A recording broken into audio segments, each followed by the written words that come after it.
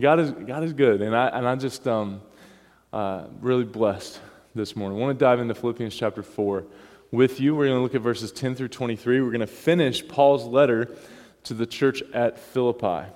And so to kind of set this up, to kind of get this started, what Paul is really talking about here at the end of this letter is the secret, you ready for this? The secret of contentment. The secret of contentment. And as I was thinking about, what does contentment look like? What does contentment mean? What does it mean to be content? See, a lot of times we equate contentment with having all that we want or being happy, right? Being happy, feeling happy, feeling happy. It's all about feelings. And as my lovely wife Kristen reminds me all the time, feelings are fleeting. Feelings are fleeting, but we equate contentment with this idea of feeling happy or feeling like we have everything that we want. But I found this little definition of contentment that goes a little bit like this. Contentment is not the fulfillment of what you want. Contentment is not the fulfillment of what you want, but the realization of what you already have.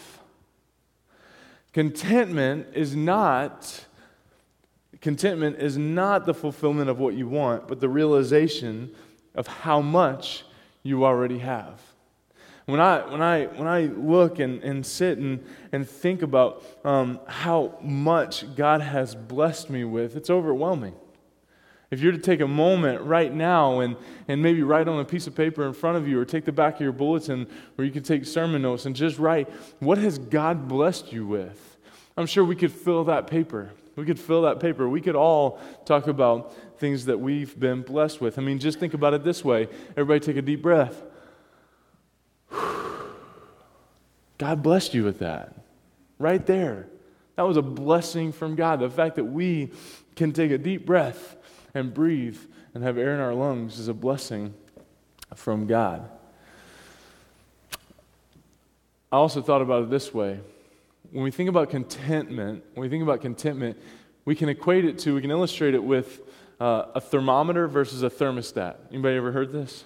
Thermometer versus a thermostat. The differences between a thermometer and a thermostat. I don't know about your family, but we can't get a working thermometer in our house, right? Because the things just go up and they go down and they're all around.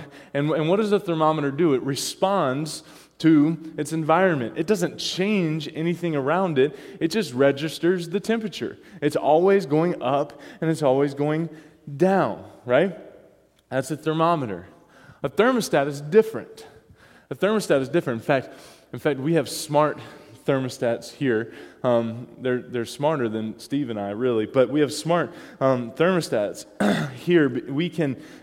There's an app for everything.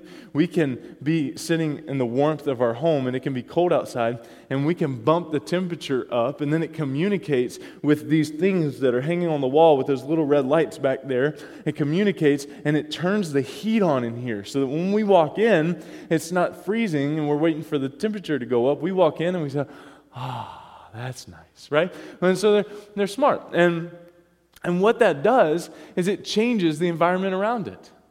A thermostat changes things around it. It regulates its surroundings. Many of our struggles come when we operate like a thermometer and lack the power to change things. Many of our issues come in life when we operate like a thermometer, just going up, going down, going all around, being tossed to and fro by life, instead of changing the things around us, having the power to change things around us. Instead, therefore, they change us. And that's why I think it was such a God thing to get that verse this morning, Acts 1:8, right? You'll receive power when the what? Holy Spirit comes upon you, and you'll be my witnesses in Jerusalem, Judea, and Samaria. Talk about a difference maker. Because so many of us try to be thermostats in our own strength, and all we end up being is a thermometer.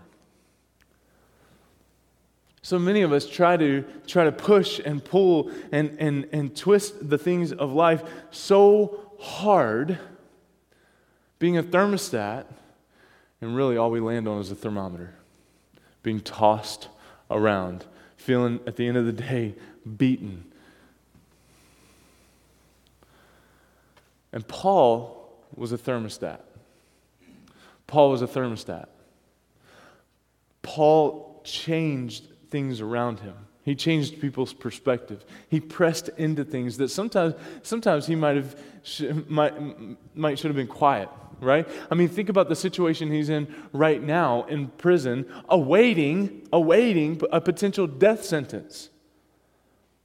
Awaiting a potential death sentence. And yet we looked at last week, rejoice. And again I say, rejoice. How can he think like that? He's the thermostat. He's not living according to the power of this world. He's not living according to his own strength. He's living tapping into a deeper strength. And that's what I want to talk about this morning. That's what I want us to land with this morning, because that's what Paul lands with this morning. Contentment. Contentment. One more thing before we jump into Philippians chapter 4. Contentment is not complacency. Complacency stops. Complacency gets to a place, gets to a level, and says, you know what? This feels good. I'm going to stop. I'm going to stop. I'm going to stop. I mean, what happens with the thermostat? It gets to the temperature that we set it to, and then it listens. It not listens. That would be weird. But it feels, right? And when the temperature drops below that, guess what? It kicks on. It kicks on. It says, no, I got to regulate this thing. I got to keep going. Complacency would just stop. Complacency would just stop. Contentment doesn't just stop. Another word for contentment in the Greek is actually self-sufficiency. Self-sufficiency. So what Paul is talking about here is not being complacent, is not getting to a level where we say, you know what, that's good enough, but getting to a place of self-sufficiency. Getting to a place of self-sufficiency. You know, I talked to some counselors before and done some counseling studies and all of that stuff. You know the goal of counseling? The goal of counseling, at the core of counseling and going to a counselor, is to be able to have the tools to self-counsel. That's the goal. The end goal of a counselor is to work with a patient, is to work with a person or work with a family and give them the tools to be able to self-counsel. And that's what Paul is doing with this letter to the church of Philippi. Hey, listen, you got some stuff going on. You got some things happening. Here are some models to follow. Here's some challenges. Here's some things I want to tell you, because my heart for you is that you would be self-sufficient. Not a thermometer, not tossed by circumstances, not tossed by feelings, not thrown all around emotionally, physically, spiritually, but stable, self-sufficient, content. A place of contentment. And so he gives us some things in Philippians chapter 4, some resources of contentment that make us thermostats, that make us self-sufficient. Read along with me, Philippians 4, starting in verse 10. We're going to read through the end of the chapter, and then we'll come back and talk about this thing. Paul says, I rejoice greatly in the Lord that now at length you have revived your concern for me. You were indeed concerned for me, but you had no opportunity. Now that I am speaking of being in need, for I have learned in whatever situation I am to be content.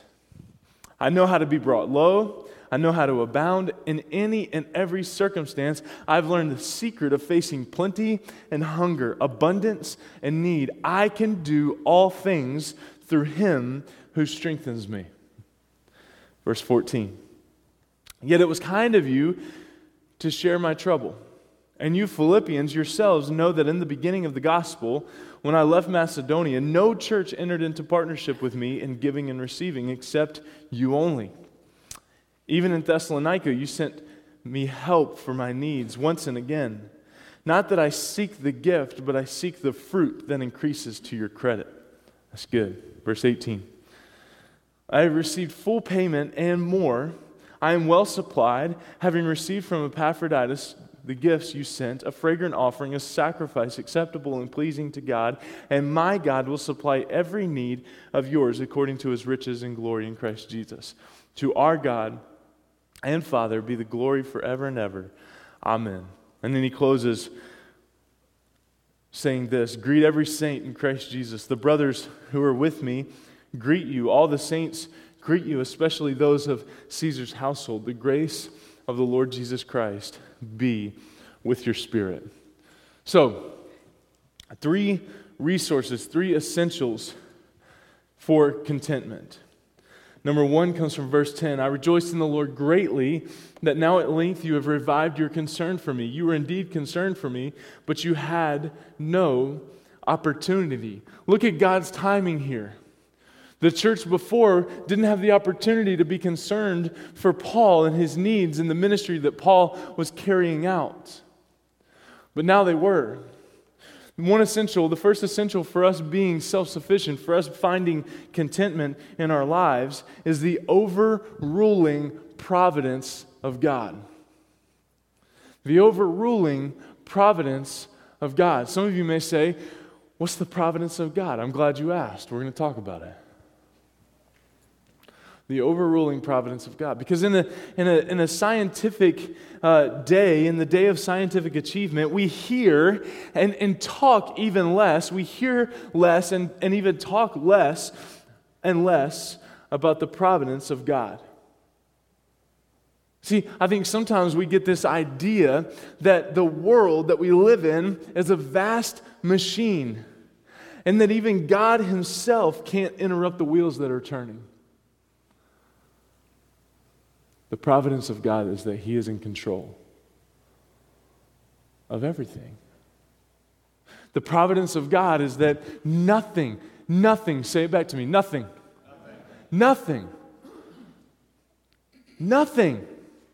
takes God by surprise. Nothing takes God by surprise. And see, we get into trouble when, again, we're trying to push and pull and drive our agenda because we want to see this happen, or we feel like this would be more helpful, or we feel like this would be a game changer. No. It goes back to the providence of God. It goes back to the providence of God. I told you the story last week of being up at a camp, right? And it was about 12 minutes before I was supposed to speak to a bunch of middle school and high school students. And Russ was nowhere to be found because of a bug bite. He was up in the nurse's station or something. Wasn't a bug bite. I'm just kidding. I'm just giving Russ a hard time.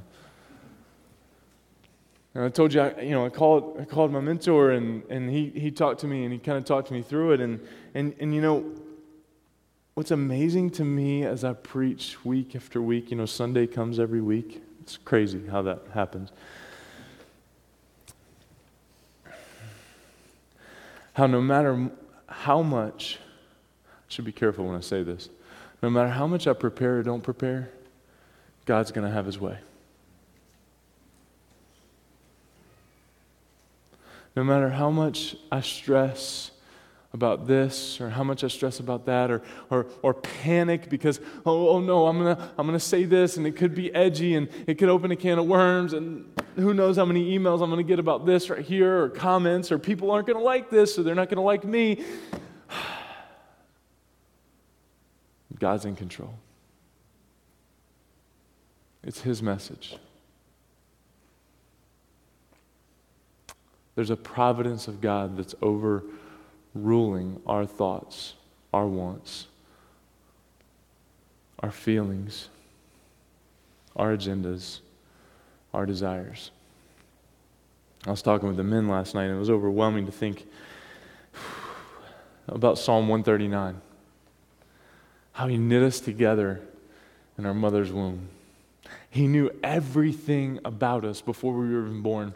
He knew the struggle that you're facing today. He knew the situation that you're going to face this week. He knew the thing that's caused you to lose sleep over the last 4 months. He knew it. And guess what? It's not taking Him by surprise. The issue comes when we're trying to fight those battles and we're trying to climb those mountains on our own strength and not trusting and relying on the providence of God that's unchanging. The first essential to being self-sufficient is the overruling providence of God.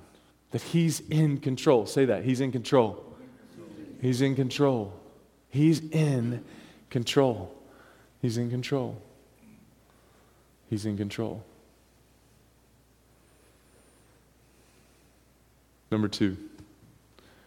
Number 2, the unfailing power of God. The unfailing power of God. Look at verses 11 through 13. He says, "Not that I'm speaking of being in need, for I have learned in whatever situation I am to be content."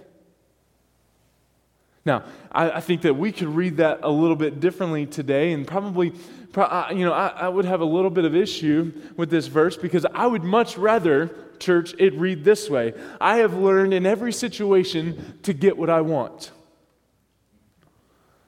Right? I mean, how many of you say, wow, yeah, we could do that. I mean, that would fit me. That would feel great for me. That's not what he says.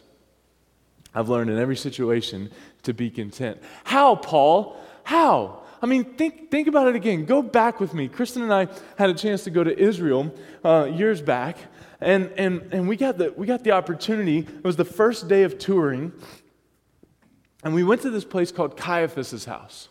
Now, we know Caiaphas' house because that's the place where they took Jesus after they arrested him, right? And in Caiaphas' house, a lot like other rulers of that time, had prisons attached to the house, right? And so we were touring Caiaphas' house, and they were like, okay, we're going to go see the dungeons. I was like, oh, okay, dungeons. I'm thinking food storage, right? And they were like, no, prisons. We're going to go see the prisons. 3 levels of prisons, right? And so picture this with me, right? You go to level 1, there's still some light, you can kind of see some things. It's cold, it's damp, right? But it's doable. I'm thinking, okay, this would be a middle school camping trip right here. I can live with this, right? And so that's where you put the people that weren't so bad, right? They were just kind of in holding. Then you go down a level, and it's kind of the intermediate, right? The people that are probably going to get out of prison, but just not sure what the penalty is going to be yet, right? So they're middle of the road, and again, you can still kind of see some daylight, although a lot of the light that you see is more from in the house or candles or different things that are lit, right? And then they take us to the 3rd level, right? In a room that's probably about the size of this stage, and we fit about 50, 60 people in there, and it's freezing, and then they say, okay, close the door. They close the door. It's completely dark. Completely dark. Completely dark. And Paul, who's sitting here awaiting a death sentence, chained more than likely to 1 or 2 of the Praetorian guards who were the toughest of the tough. We talked about it a few weeks ago. You can go back and listen to that message. They were the toughest of the tough of that day. He's chained to them. He's down in the bottom, and yet he is writing to the church at Philippi, I have learned to be content in everything. Come on, Paul. Really? You've learned to be content in everything? Look at your situation. Wake up. That doesn't make sense. Rejoice in the Lord always. And again, I say rejoice. Paul, stop. Look around you. You're not in a good situation. He wasn't living that way. He wasn't living in a way to respond to things in the ways that would make sense to us, or in ways that would feel good. Because why was he there? Preaching about the power of God. Right? Preaching about the power of God. He didn't live his life according to resources that were outward. And if you think about it, all of nature depends on hidden resources. I mean, trees, right? They plant their roots deep down so that they can go down and find water and minerals and nourishment. Rivers are fed by these snow-capped mountains that are up, and as they melt, the water just comes down and flows down. All of nature depends on these hidden resources, and Paul no doubt depended on this hidden resource, because here in Philippians chapter 4, we find one of the most misquoted verses in all the Bible. You ready for this? Because this might tweak us in some ways. I can do all things through Christ who strengthens me. One of the most misquoted verses in all the Bible. Let me prove it to you. I think it was Evander Holyfield or Muhammad Ali or somebody like that, big boxer, on the back of his robe as he's walking out to the boxing ring, on the back of his robe said, "I can do all things through Christ." Right? He walks in the ring and punches out the heavyweight champion of the world or some whatever, and gets the belt, right? Knocks him out, and everybody's like, "Oh yeah, I can be like that. I can do all things through Christ who strengthens me." And then it was the next fight. I think he got knocked out in the third round. Oh, no, Jesus isn't real. Can't do all things. Or like our kids today that, Steph Curry has Philippians 4:13 written on his shoes. I can do all things. And so, these kids are like, I can do all things. I can go break 3-point shooting records. I can do this, I can do that, right? I can do this, I can do that. It's written everywhere. It's on bumper stickers, it's all of that. But here's the reality. I can't. I can't. I can't. The reason that verse is misquoted is because it gives us the impression that we can. But brother, sister, you and I are nothing special. The Bible says apart from Christ we can do nothing. Paul writes this verse because he's saying, I've learned the secret of being content. I've learned the secret of being content. Guess what it is? Center everything in my life around Jesus. Center everything in my life around Jesus. Because what we do so many times when it comes to this verse is we say, I can do all things. I can do all things. What we forget is the back end of that verse. That's the harder part of that verse. That's the crux of that verse that says, through Christ who strengthens me. Because apart from him, I can do nothing. With him, I can walk in power. With him, I can get through this season that God has me in. With him, I can get through this difficult relationship. With him, I can get through this financial struggle. With him, I can get through, you fill in the blank. But apart from him, I'm nothing. Apart from him, I'm nothing. So what's your resource? What is your resource for life today? What resources are you tapping into? And in order to live in a contentment like Paul lived in, that didn't make sense, that shouldn't have happened, that I look and read and say, Paul, man, open your eyes and just look around you. Because there had to be a human element where he just said, this stinks. Like, I don't want to be here. But yet you read this and it's opposite end of the spectrum, where I'm content. I have all that I need. God's in control. He's got this. He's got this. So what resources are you tapping into today? And then we see at the end the unchanging promise of God. The overruling providence of God, the unfailing power of God, and then number 3, the unchanging promise of God. See, here's where we've got to get to it. Here's where we've got to get to it. Because so many of us, when life happens to us, we could probably spend days. We could probably spend days in a room this size. We could spend days and say, you know what? This has happened to me. This has happened to me. This has happened to me. And the question that we so often go to in conversations like that is why? Why? God, why did you do this? God, why did you take my loved one away? Why did you do this or do that? One question I grew up asking all of the time, anybody that I could find that thought they had an answer to a question, I would look at them and say, why did God put my brother in a wheelchair? Tell me. Why? Because there's a temptation for me to get really frustrated with God about that. God, if God loves me so much, if God loves my family so much, why? Why would He do that? And it was one night, I was watching TV, and this evangelist named David Ring, who has cerebral palsy, gets on. And so I was listening to him. I thought it was pretty interesting. And he said, when life hits you hard, don't ask God why.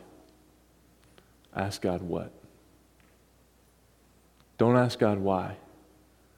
Ask God what. Let me tell you something. It takes a power that is not of ourselves when we're walking through difficult situations and difficult circumstances to step back and say, okay, God, all-powerful, all-knowing, providential, in control God, everything in me wants to look at this situation and ask why. But instead, God, what are you teaching me through this? God, what are you trying to accomplish through this? Because God, this doesn't feel good. This doesn't make sense. So what are you doing here? Because the promise is this.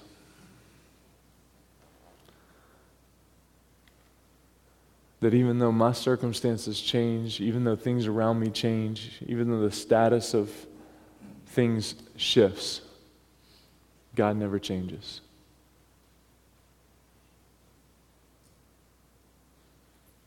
God never changes. God never changes. God's not surprised by the status of our culture right now. He's not. No matter where you stand with politics or this or that, God's not surprised. God's not surprised. I mean, I think some people have this idea of God that He's up there like, oh no, what am I going to do now? No. Nope. Nope. He's in control. He's unchanging. His promises are true forever. So whatever you're walking in right now, we have a choice. We have a choice. And many of us do the first. Not many of us do the latter. See, we have a choice in the circumstance that we're in right now, in the situation that you're battling right now. You can play the victim. God's picking on me. This is what's happening, right? And we hear that. We see that so often in relationships, around water coolers at work, where you know, that drama, right, comes in. You're just not going to believe what I'm going through this week. You're just not going to believe what I'm dealing with right now. We can play the victim. Or we can claim the victor.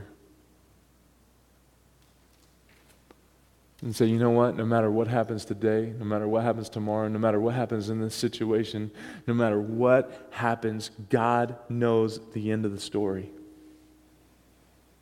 And so I'll trust Him. I'll trust His providence. I'll claim His power.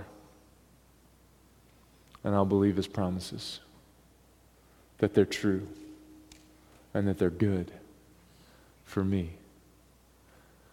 I mean, when Paul writes here to the church at Philippi, he says, I'm thankful, I'm overwhelmed for the part that you've played in my life, the investment that you made in my life. I mean, think about it. He goes back and he refers to Epaphroditus, the guy that brought the gift, that common man that we talked about, I think, week 3 or 4 in this message series of Philippians. You know, because we don't hear a lot of Epaphroditus, but think about Epaphroditus putting his life on the line to be faithful from the church of Philippi to Paul. Because he was making risks left and right and even making this trip to go deliver this gift to Paul, this investment into Paul's ministry. Because if he gets associated with Paul, guess what? He could end up right next to Paul, chained up. Oh, you're one of those guys? Give me your wrist. Ministry that costs nothing accomplishes nothing. And yet we walk around panicked. I mean, Russ and I even spent time thinking about, should we even say anything about the financial gift? Should we even do anything? Because here's the reality. People are just going to think when they hear that, oh, yep, there it is. The church is after my money. Church is after my money. Church is after my money. But look what Paul says. He says, listen, you know what? That investment wasn't into me. It was into the ministry. It was into the fruit of the kingdom. It was into the fruit of the kingdom. And I love what Paul tells the church at Corinth. I will spend and be spent for the sake of your souls. I will spend and be spent for the sake of the kingdom. I will spend and be spent for the sake of your souls.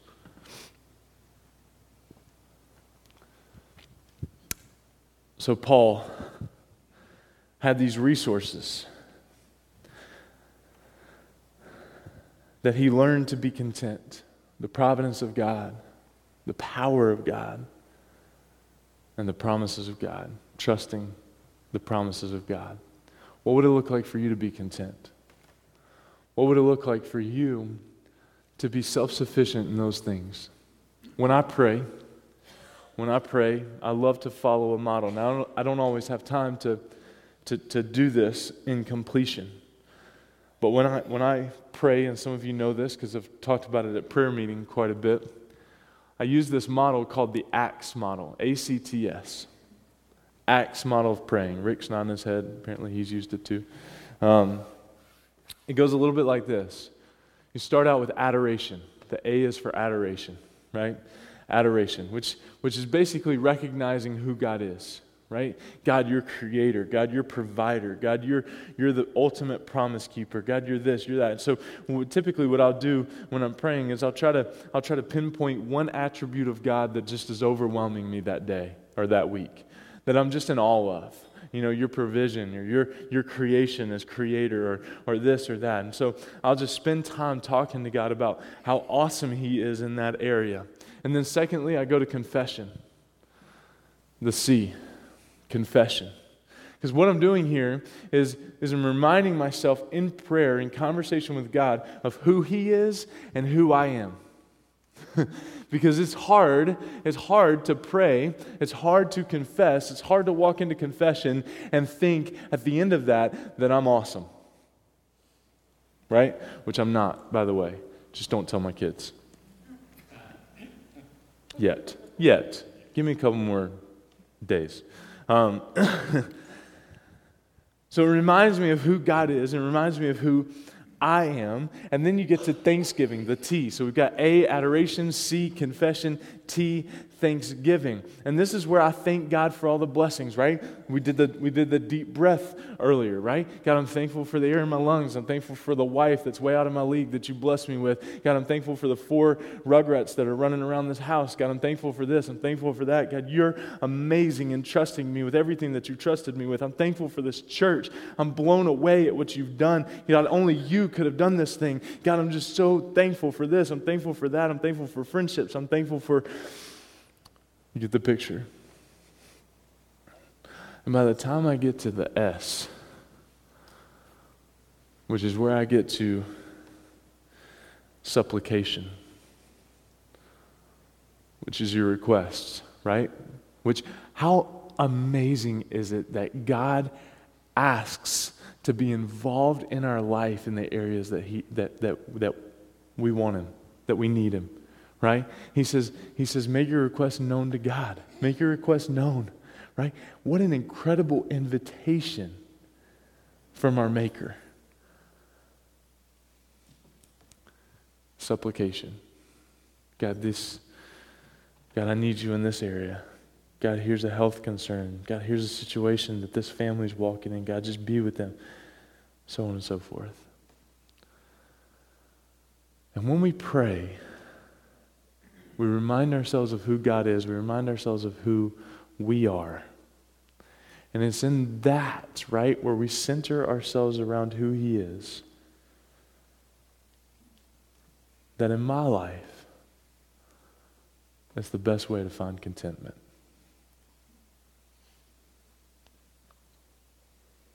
It's the best way to be self-sufficient. It's hard to play the victim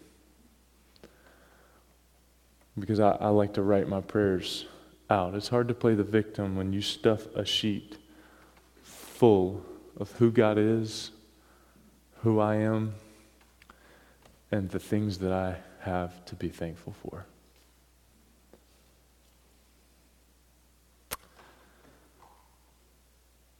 So if I could challenge you this morning, is there an area in your life where you're not content? Is there an area of your life where you're tempted to play the victim? Is there an area of your life where you need to claim the providence of God? Where you need to walk in the power of God? Where you need to trust the promises of God in your life? What does it look like? What does it look like for a group of believers in southern Maine? What does it look like if we find contentment in who Jesus is in our lives?